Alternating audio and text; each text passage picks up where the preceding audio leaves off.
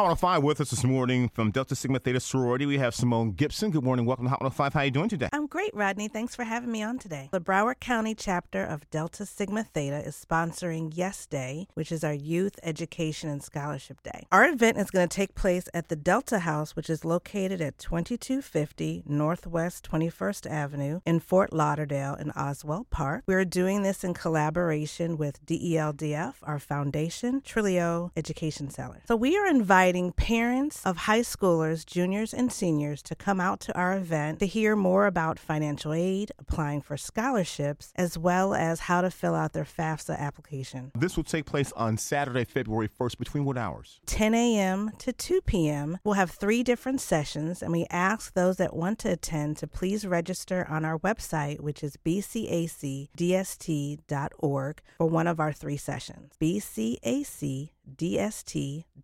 What type of documents should parents bring? Email address. We will have a mobile unit on site to help fill out the application. So we need to make sure each parent has a valid email address so we can complete the process. We're also going to have a life skills workshop. One of the organizations that we're partnering with, the Children's Services Council of Broward County, has developed a work skills manual. So we'll go over some of that content to help even those students who are not necessarily going to college but going into the workforce. So we'll go over some things like credit and how to look for apartments.